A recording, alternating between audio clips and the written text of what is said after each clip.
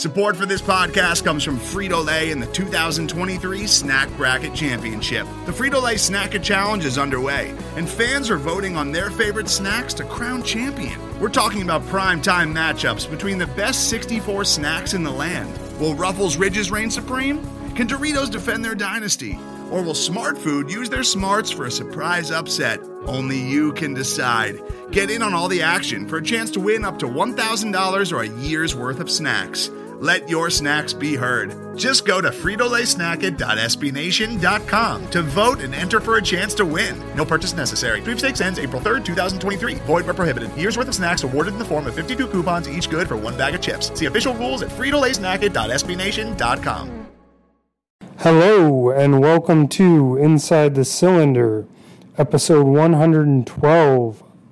I am your host, Matt Way, writer at Detroit Bad Boys. I am not joined by my normal co-host, David Fernandez, who's enjoying a much-earned week off. But I am joined by a special guest, site expert at Hoops Habit, and all-around Detroit Pistons Twitter legend, Duncan Smith. Duncan, thanks for joining us. How you doing tonight? Hey, Matt. It is my pleasure. I'm doing really well. I'm happy to be here. I'm happy to. It'd be nice to be talking to David as well, along with you. But I'm very happy to be here talking to you. How you doing? I'm doing great, Duncan. We were talking off air. We both recently got our second dose of the vaccine. Little to no effects, so we encourage everyone to do that if you're so inclined. And we're going to talk some Pistons rebuild tonight. You ready to do that? That sounds good to me. And as far as doing great, yeah, I got an extra hour or so of sleep and felt pretty good after it. So no complaints from that shot number 2. But yeah, Pistons rebuild is definitely the topic of the day, I think, for the topic of the season, really. Absolutely. So we're getting to the point in the season where the games just aren't very interesting outside of when Killian Hayes is in there. So we thought it'd be a good time to take a broader perspective, look at the rebuild, how it's gone so far, what it might look like moving forward. First, I wanted to talk about, maybe the elephant in the room, so to speak, which is the Pistons draft pick. The Pistons are winning a lot more games than you might want to from a pure lottery odds perspective. They're now a half game ahead of the Magic, although they are only, I believe, a game behind the Timberwolves, who are winning a bit more. Duncan, do you have any problem with them winning, and do you see anything that they can do to sort of combat that? Well, I think you've got like a team like Houston, for example, that is just like balls to the wall going for the tank. Like that's tough to get around. Like they have, some of the lineups that they've fielded this season have been pretty desolate, and the Pistons have at least a handful of guys that I think that they are hoping to be like significant parts of their future. All the rookies, for example. You've got a guy like Jeremy Grant, who is simply too good to have on your team if you want to be a legitimate tank candidate, I think. Obviously I would say that probably if you look at Minnesota, Karl Anthony Towns is a better player. Like he would probably rank higher, like on a list of just like purely who is better. But I think that the Pistons are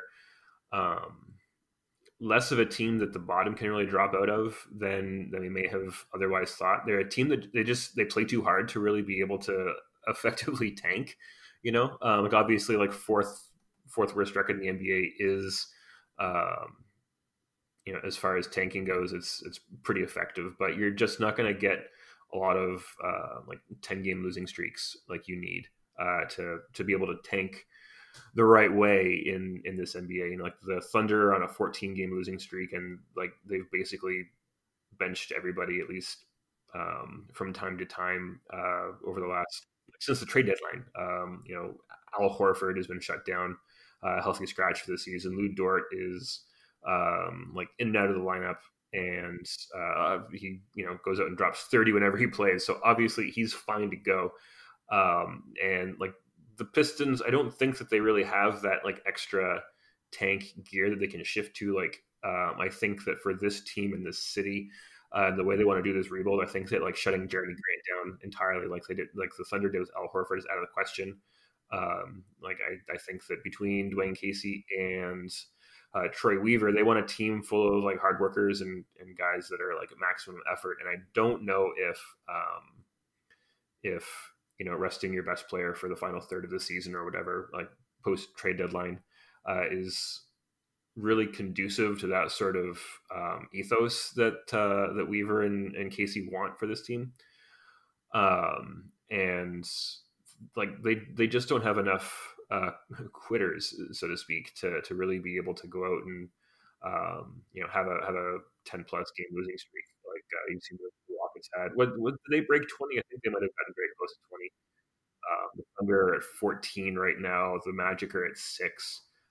Like as you mentioned, the Timberwolves might kind of squeeze back into the like out of the bottom 3 and into like a more reasonable record. So that's something to root for. But I think that the hallmarks of what we wanted to see in a rebuild, I think that we've largely seen. Like, we wanted to see a team that would play really hard and lose a lot of games, and they're going to end up with like, probably the 5th worst record or maybe even 3rd or 4th worst record as far as like winning percentage goes in team history. And they did it in the way that we wanted them to do it. And, now it's just a matter of seeing where the ping pong balls fall. I'm comfortable with the process. You without like really jettisoning all of your talent, you really can't do better, I think. And they've just got too many talented guys that they want to get reps together. So that's my my very short answer to that question. Yeah, I'm totally with you, Duncan. From a personal perspective, it's tough for me to just cheer for losses, and frankly, I don't think it's something that you want to do with a young team, like you said, especially building a culture. You just don't want to instill bad habits with your young players. You want them to, even if you're losing, to learn good lessons. You want the process to be right. The game they just won against the Hawks, the oldest player on the floor for most of the fourth quarter, if not all of the fourth quarter, I think was Hamidou Diallo. So it's not like they're playing their veterans heavy minutes like we were seeing early in the year. And I don't know what you do outside of just forfeiting games, and that would certainly bring a hefty fine from the league office, I think. Yeah, it's not allowed. It's frowned upon in the post-Tiki era. It's frowned upon heavily. Yes, it certainly is. So just looking at the rebuilding in general, Duncan, you and I and most others were very confused and critical of the off season that Troy Weaver had. You had that first night where they signed 10 centers or however many it was. That obviously worked itself out. They paid Jeremy Grant and Mason Plumlee a lot of money, and we were just kind of confused. But things have definitely changed a lot since then. So, Duncan, where are you at in terms of your perspective on the Pistons rebuild and the job Troy Weaver's done thus far? From free agency night 1 to right now, I've done pretty much a complete 180. I went from thinking that Troy Weaver was a madman who should have the nuclear buttons taken away from him in the Pistons Performance Center to really having a great deal of faith in the kind of vision that he has. The fact that like just about all the young guys have worked out as well or better than anybody could have hoped sure doesn't hurt. I think the fact that Isaiah Stewart is kind of branching into being that stretch 4 in year 1, stretch 4 or stretch 5. Positional versatility is a good thing. So if he can do it from both positions, so much the better.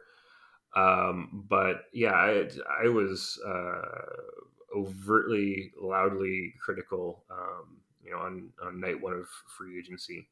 I thought that all the center shenanigans and all the stretching and all that was nonsense, and I was like, why go get Jeremy Grant when you can just sign Christian Wood for less? Like these were things that I was like very very much hanging my hat on as far as criticisms that I was reluctant to let go of. But I think as the season's gone on, and as we have swiftly seen that next season cap space doesn't really mean anything because basically everybody good signed extensions, you can kind of see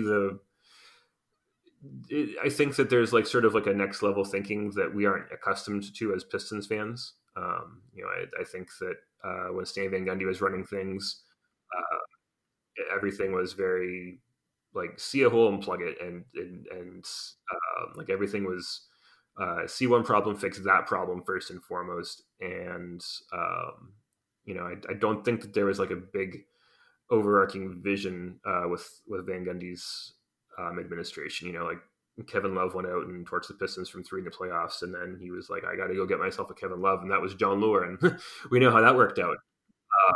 And I don't think that there is that same kind of reactionary, like myopic vision from Weaver. And I think that is something that we, like I said, it's simply something that we're not accustomed to. The idea that the Pistons could go out and sign 7 centers on night one of free agency, and then by the time training camp opens, a number of centers, and then the second week of the season they don't have enough centers, and they're rolling out Sekou Doumbouya in an overtime game after all their centers are gone. It's sort of like it's a strange path that it didn't follow the typical A to B to C that I think that we as Pistons fans are accustomed to and think have grown expecting to see.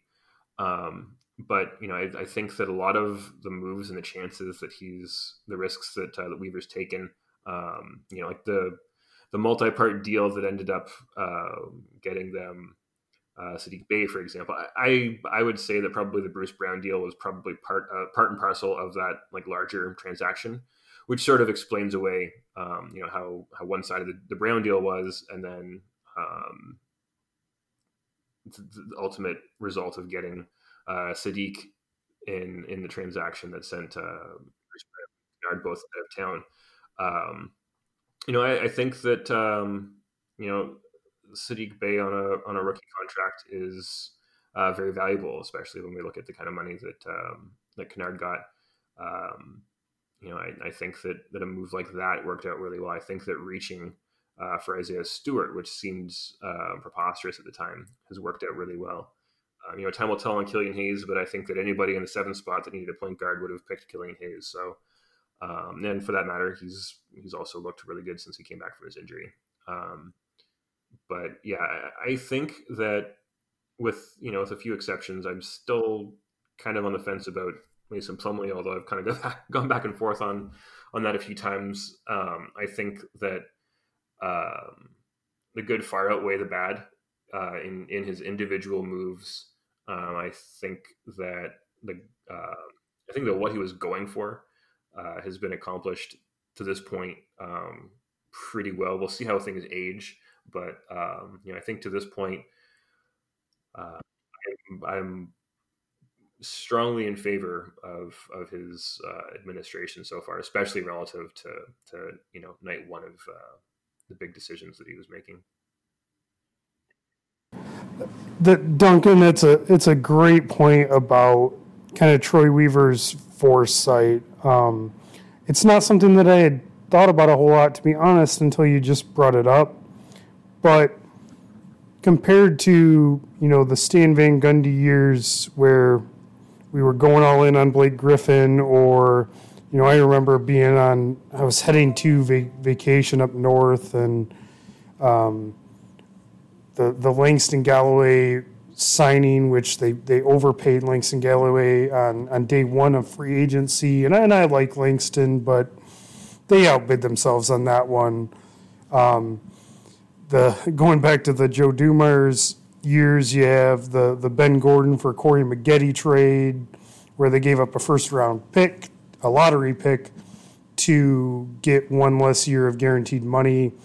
And now you look at what Troy Weaver's doing with the Dwayne Dedmon deal. I don't know if people remember that or kind of caught on to what happened there, but they traded for Dwayne Dedmon just to stretch him, and they did so because he had like a couple extra $1 million on his second year, so they could stretch him over 5 years rather than 3 years. So now it's like less than $3 million a year. The Corey Joseph for DeLon Wright trade was kind of a nice bit of salary cap maneuvering, where Corey Joseph has just a little bit of guaranteed money that they can easily just waive him this offseason if they want to do that. And we'll talk about Corey Joseph and just kind of what we think the roster will look like next year. But so there's definitely a lot more foresight in what Troy Weaver's doing, which is nice. One thing I did want to talk about, I guess the first thing from a more specific standpoint, is the timeline. We've talked about it a little bit on this show. I tend to think that, if they can get Cade or Jalen Green can be really good, a real number one creator. They have all of these two-way guys, these guys that play really hard, that are more role player type guys that can fit in and maybe move down a position if they can get that really good creator and be decent next year, actually, which I didn't think was going to be the case in this offseason. So where are you at right now, Duncan, with the timeline as opposed to kind of what we thought maybe after the offseason and all the moves that Troy Weaver did? Yeah, that is something that I have considered as well. I think that some of the big wins that they've had have been like really encouraging as far as like how quickly they might be able to turn this around in the future without like really sacrificing anything as far as like their draft status, essentially. Like obviously the fact that they've lost a lot of games is a good thing, but also I think the fact that they've been able to beat some teams that they shouldn't have does kind of make me think that like the guys on this team, as they get more experience and they perfect their professional craft at the NBA level. If they're quick learners and things fall into place, obviously everything has to shake out right. But I do think that there is the potential that maybe this is a team that can really bounce back. Kind of like the Grizzlies did. After they moved on from grit and grind, they just started hitting on every single draft pick. And I think that again, Killian, we'll see, but like all the other draft picks in the Weaver administration so far, I think have been pretty significant hits. And if they have sort of a linear progression and they get better and they get better steadily, they get better as a group. I think that is something that can really propel them, and without having to spend a lot of money on like free agents and things like that. I think that there is definitely some hope and optimism that maybe like this is a core that can be elemental in a quick rebuild, because like obviously the most important thing is doing it right, which is one of the reasons that like while I'm not happy to say it, but basically like with the exception of like winnable games against the Brooklyn Nets when Blake Griffin is playing the heel, like that's the game I wanted to win. But aside from that, like largely I just want them to lose all these games so we can just get this over with, do it right.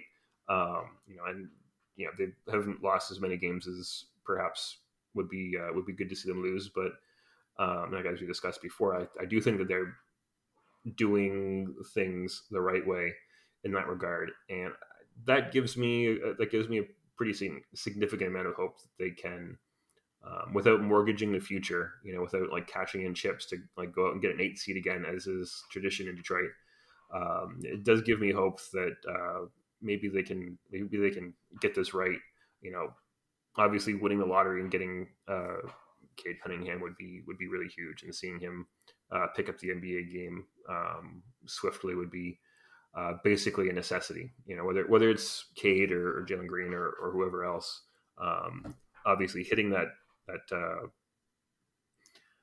that pick is going to be essential as well.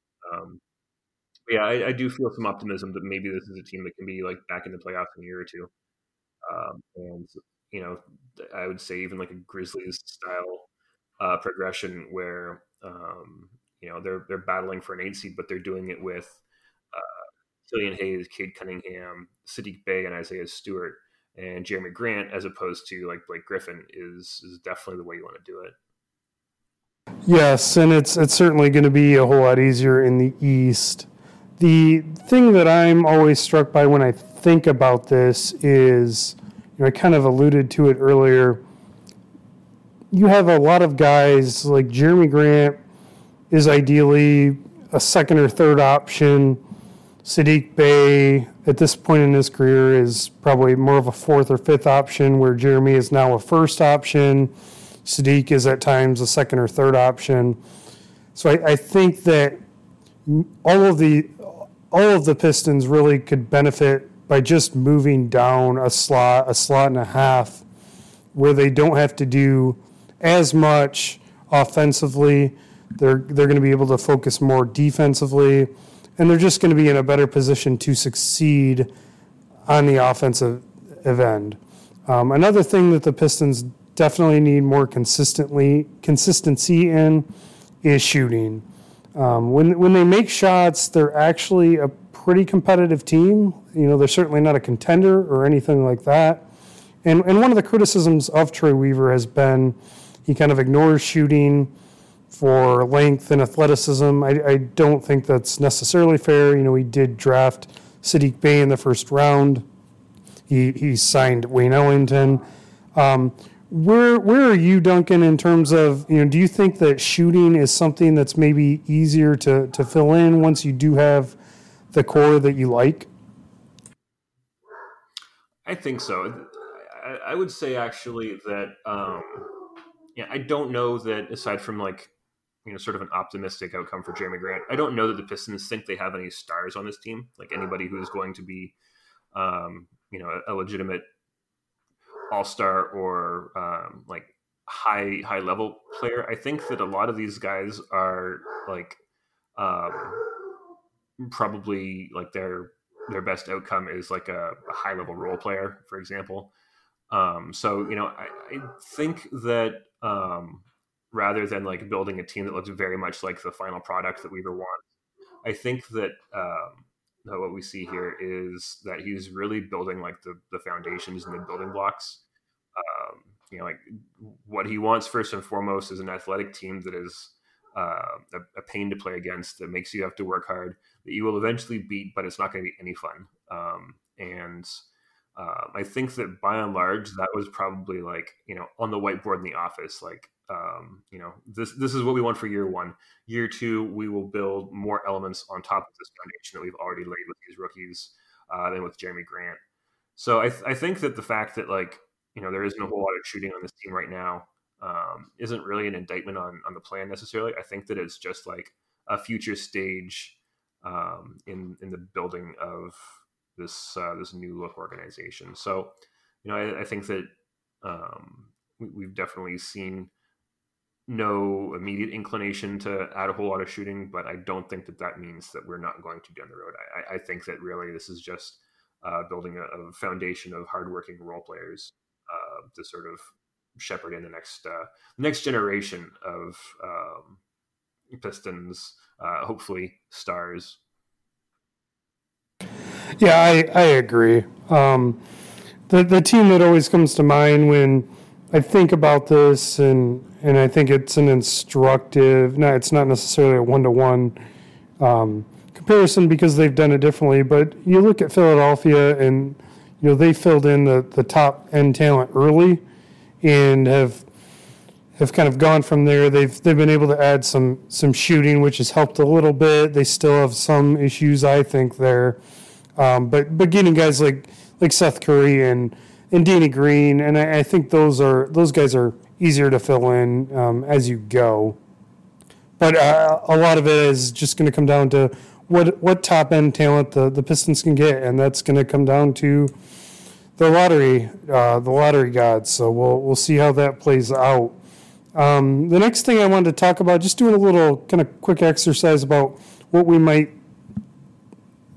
see from this Pistons team moving forward next year.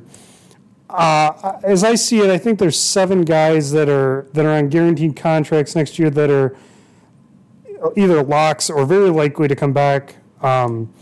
Killian Hayes, Josh Jackson, Sadiq Bey, Jeremy Grant, Mason Plumlee, Isaiah Stewart, and Sekou Doumbouya. Obviously, Troy Weaver likes to make moves, but do you think it's fair to say that those 7 are likely to be Pistons next year, Duncan? Pretty likely. I think we'll see about Sekou. I don't know that he has a lot of trade value, which is probably like a good indicator that he won't be getting shipped out. But I do wonder if there is sort of like an overarching plan to, if and when the time becomes right, to sort of like start over with exclusively his guys. So I don't foresee any forthcoming Sekou trade, but I do wonder if if he kind of like rehabilitates some trade value going into the offseason. I do wonder if maybe he's something less than a lock, maybe a likely to return. Well, let's talk a little bit about Sekou, Duncan. What are your thoughts on Sekou generally, and maybe what he can turn into for the Pistons moving forward? Well, it's I would like the concussions, the head injuries to stop for one thing. It feels like every time I look at an injury report, there's Sekou is questionable or probable with a concussion or a head injury of some sort. It does seem over the last few weeks as though, as his playing time has increased, he has, he's looked better, and, we can point to opportunity, perhaps. We can also point to the fact that he is playing better, earning it. So, whether it's a chicken or the egg situation, really only Troy Weaver and Dwayne Casey probably are the only ones that know the answer to that question. Sekou as well, perhaps. But, I think that there has been a great deal of, hand-wringing this season about Sekou and, his delayed development, perhaps we could call it. But, I think that if we kind of like take a longer view of it, it shouldn't really be a surprise. We knew coming in when he got drafted that like this was going to be a multi-year project. That we were a couple years away from even having an idea, I think, of what kind of level he could really play at in the NBA. So, I think that I would say that like my biggest doubts really about Sekou's future with the team really kind of stem from an uncertainty as to like how Weaver views him. I think that if Stefanski was still a GM, or if Weaver had drafted Sekou in the first place, I don't think there'd be any question he would be, sort of like not a centerpiece or anything like that, but like a piece that the Pistons would like to go forward with. And I think that Sekou is or could be kind of like a Weaver type guy. I think maybe the engine's the motor runs a little slower than the energy isn't quite the level that Weaver might like in like his optimized guys. But I think that like the youth is there, and I think the potential is still there with Sekou. And I think that while I wouldn't say that I think everything's going to be just fine for Sekou, I think that it's certainly too early to say that things won't be. I think it's worth noting, that Sekou is kind of the last man standing from the previous regime, and we've seen Troy Weaver has no issue moving guys when he thinks that it's, he doesn't see them as part of the long-term future. So that bodes well for Sekou in part, I think. Moving on to the draft picks. The Pistons have 4 picks this year. I'm going to assume for the purposes of this exercise that 2 of them end up on the roster. You have they might not use all four of them, and they have two-way options as well. Then you have three guys who are not fully guaranteed for next year: Rodney McGruder, Tyler Cook, and Corey Joseph. Duncan, do you see any of them? Do you think any of them will be on the roster next year? I think Corey Joseph was essentially traded for to be waived, so I'd be really surprised if he was back. I'd be astonished if he returned. Actually, Magruder, I also think won't be back. I think the Pistons really like Cook, but I think he's going to have to. I think he's going to have to earn a spot again, probably in training camp next season. But I think that they would like to be able to bring him back as a sort of a depth piece. But yeah, I would say Joseph and Magruder are basically goners, would be my guess. I think that's a fair assessment, Duncan. I don't know when Tyler Cook's guarantee kicks in. So we might see a training camp battle like we did with Christian Wood and Joe Johnson. That feels like 10 years ago, but it was really about a year and a half ago. So we'll put Tyler Cook in the maybe column. Two other guys I don't expect to be back that are free agents: Dennis Smith Jr. and Wayne Ellington. Duncan, can you sell me on either of them returning to the Pistons next year? I cannot, not even a little. Yeah, I would love Wayne to be a Piston for life. I just love Wayne. I love watching him play. But I think it's safe to say it's time to move on. So let's do that. Let's move on. We've got three free agents that I think are more likely to return. Saban Lee, who I would definitely expect to be back. He's a restricted free agent. Hamidou Diallo is a restricted free agent. I would expect him to be back. And then what's turning into, kind of remarkably, a bigger decision is Frank Jackson, who's unrestricted. He's clearly earned Dwayne Casey's trust. He's pretty much playing every clutch minute the Pistons play. So of those three, Duncan, how many of them do you expect to be back as a Piston next year? So we've got Hamidou Diallo, we've got Saban Lee, and we've got Frank Jackson, right? I believe that the Pistons indicated that Diallo was essentially part of their future plans when they traded for him. I think that they plan on retaining him. I think that Saban Lee has shown too much as a second-round pick to part with anytime soon. And I think that if they don't bring Frank Jackson back, we probably riot. So I think all three of those need to come back. Yeah, what have your thoughts been about Frank Jackson thus far? Oh man, he's been a delight. I'm going to bring up his game logs here because I feel like he got off to a pretty rough start in his first. Oh yeah, his first. He was playing point guard, which I think was part of the issue. Right. Yeah. His first 8 games, he shot 23% from the floor, and basically since mid-March, he's played every game. He's started 4 games. He's averaging 21 minutes per game. He's taking 8 field goal attempts per game. He's shooting 48% from the floor, 42.7% from 3. And he's averaging 11 points per game. And man, I would never have even fathomed that he would be like a contributing part of the rotation, getting minutes, period, when they signed him.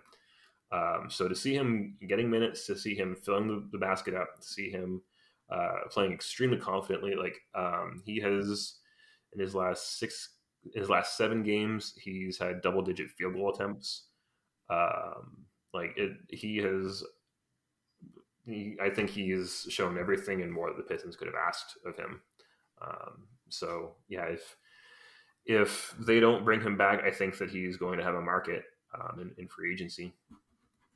Yeah, and he is unrestricted, so the Pistons are going to have to pay him what he wants. I would expect they'll probably be able to do that. I don't think that he's going to generate a ton of interest. Certainly people are paying attention, but he means more, I think, to the Pistons right now than he does any other team. And when you go on a run like this, it just kind of means more to the team you do it for, I think.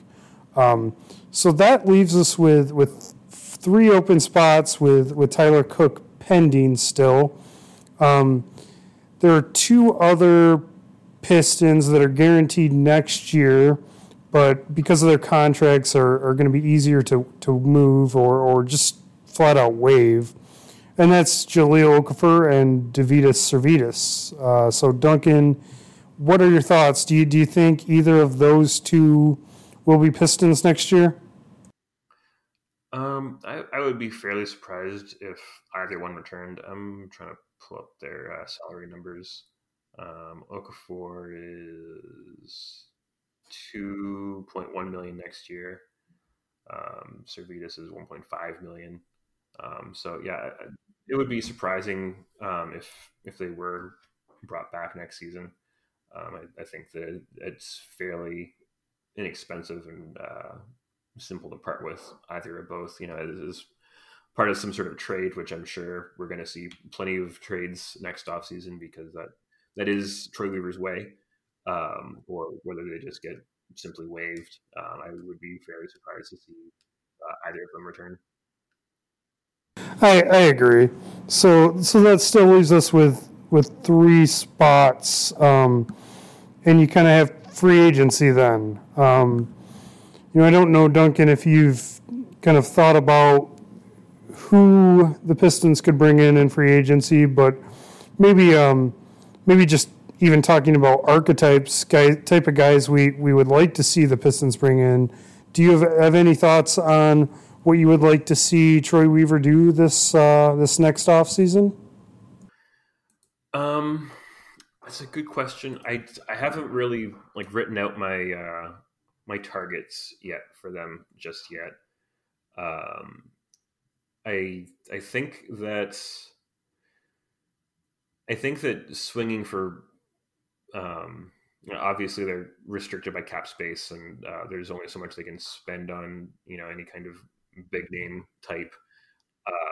So I think that the most interesting roster developments for them next season is going to be through the draft. As we discussed, they've got 4 picks next season. We'll see how many they end up actually making. We'll see if any of those get traded. But I think that any kind of free agency moves will likely be short term or non-guaranteed or team option type deals. And will probably be fairly minor. To me, I think that as we were talking about a quick bounce back into the realm of the playoffs for the Pistons.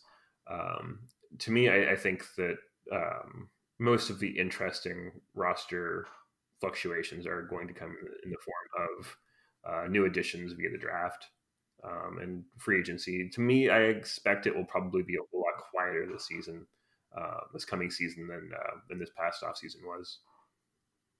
But the free agent archetype / goals list is something that I am going to have to formulate fairly soon. I just haven't had a chance to do it yet. Yes, well, the Pistons fans need some content, Duncan. So we'll look forward to that. Let me throw out one name. I think I've thrown it out on the podcast before, but I want to get your thoughts, and that's Josh Richardson. I've always kind of been a big Josh Richardson fan. He seemed to be making a leap in Miami. He's since certainly fallen off the map a bit, and so I think you might be able to get him kind of cheap. He's a guy that I think could bring you a little more offense if you fixed him a little bit and he got going again. What would your thoughts be on bringing in Josh Richardson this offseason? Yeah, I mean, price would be sort of the deciding factor, I would say, at least for me. I think that at least in this past offseason, Weaver has made it fairly evident that he's not that concerned about price when it comes to getting players that he considers to be his quote unquote his guys. But yeah, I think that Richardson does have some of the attributes that Weaver likes. The length is one thing in particular. I just pulled it up because I didn't have it offhand, but he does have a 6'10" wingspan and he stands 6'5". I actually thought he was younger than 28, or 27 going on 28 next season. Yeah, yeah, I would have thought more like 25, but I guess he was an old rookie basically at 22, and he's been around longer than you might think. This is his sixth season, and both of those facts kind of flummoxed me. I thought it may be like his fourth season and he's like 25, but silly me, I was wrong. Yeah, I thought he was younger as well. So maybe you're talking me out of this a bit. I would expect Troy Weaver to go a little younger maybe this offseason than they did last offseason with some more veteran signings. Do you think that's fair? I think so. They largely found themselves signing veterans like Wayne Ellington and DeLon Wright. Josh Jackson's obviously a young guy, but he's a young guy with some veteran experience. So yeah, I think that more youth than we saw this off season as far as free agency goes is probably where they're going to default to. That would be my guess. Well, I think that covers everything I wanted to talk about in terms of the rebuild. Was there anything else that you wanted to cover? No, I think that covers the bases. The rebuild is basically all there's been to really talk about with this team for months and months now. As you mentioned, like it's when Killian Hayes isn't playing, it's kind of harder to tune in. Like I myself am usually watching Pistons games the day after rather than like in real time because why watch in real time? But yeah, I think that basically sums up my own thoughts on the rebuild. Okay, well, the one thing I did want to talk about is the locker room show that you do. You do it 3 times a week, Mondays, Thursdays, and Saturdays. And I think I just saw that they just released a beta version for Android users. Is that right? That's correct. Yeah, I don't know if they are still taking more beta users, but hopefully, like it's been a long time coming, and I know that a lot of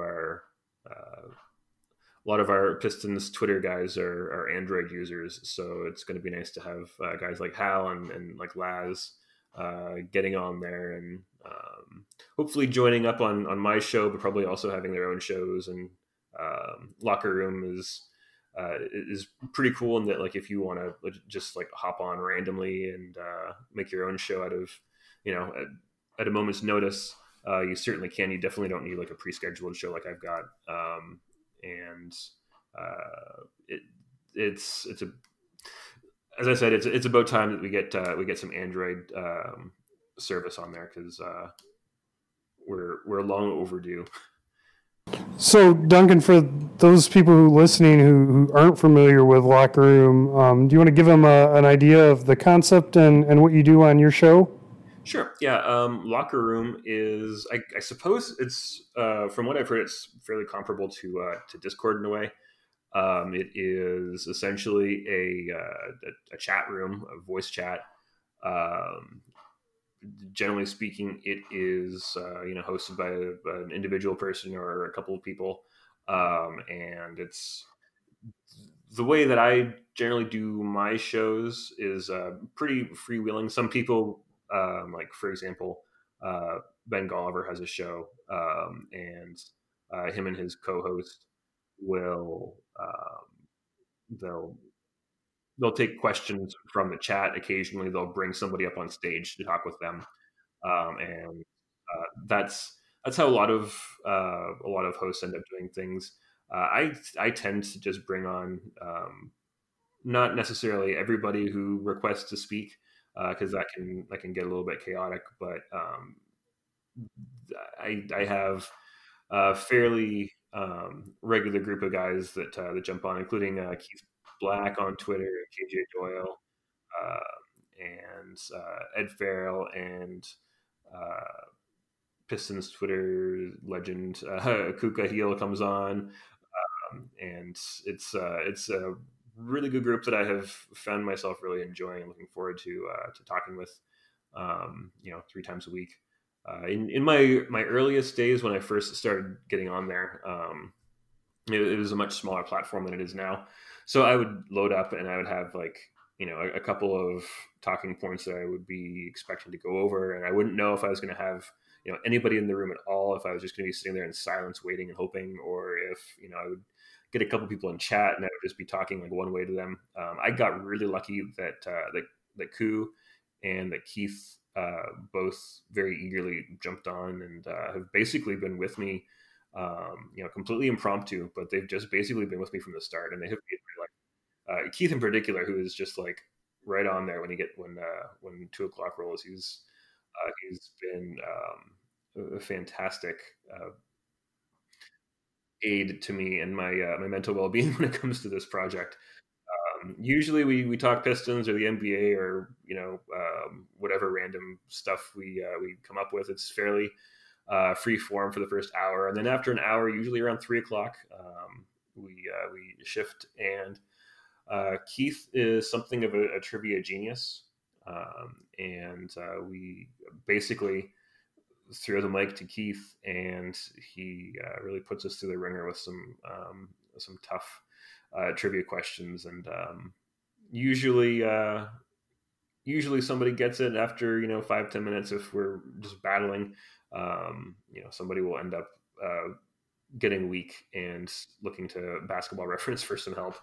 And it's really fun. It's a great way to wrap up those shows. Usually, originally the plan was to do those for an hour and wrap it after 60 minutes, but they tend to go a whole lot closer to 100 minutes and 90 minutes these days, and that's simply because with that particular group of guys, it's hard to cut things off any earlier because it's just a lot of fun. There's a lot of stuff to talk about.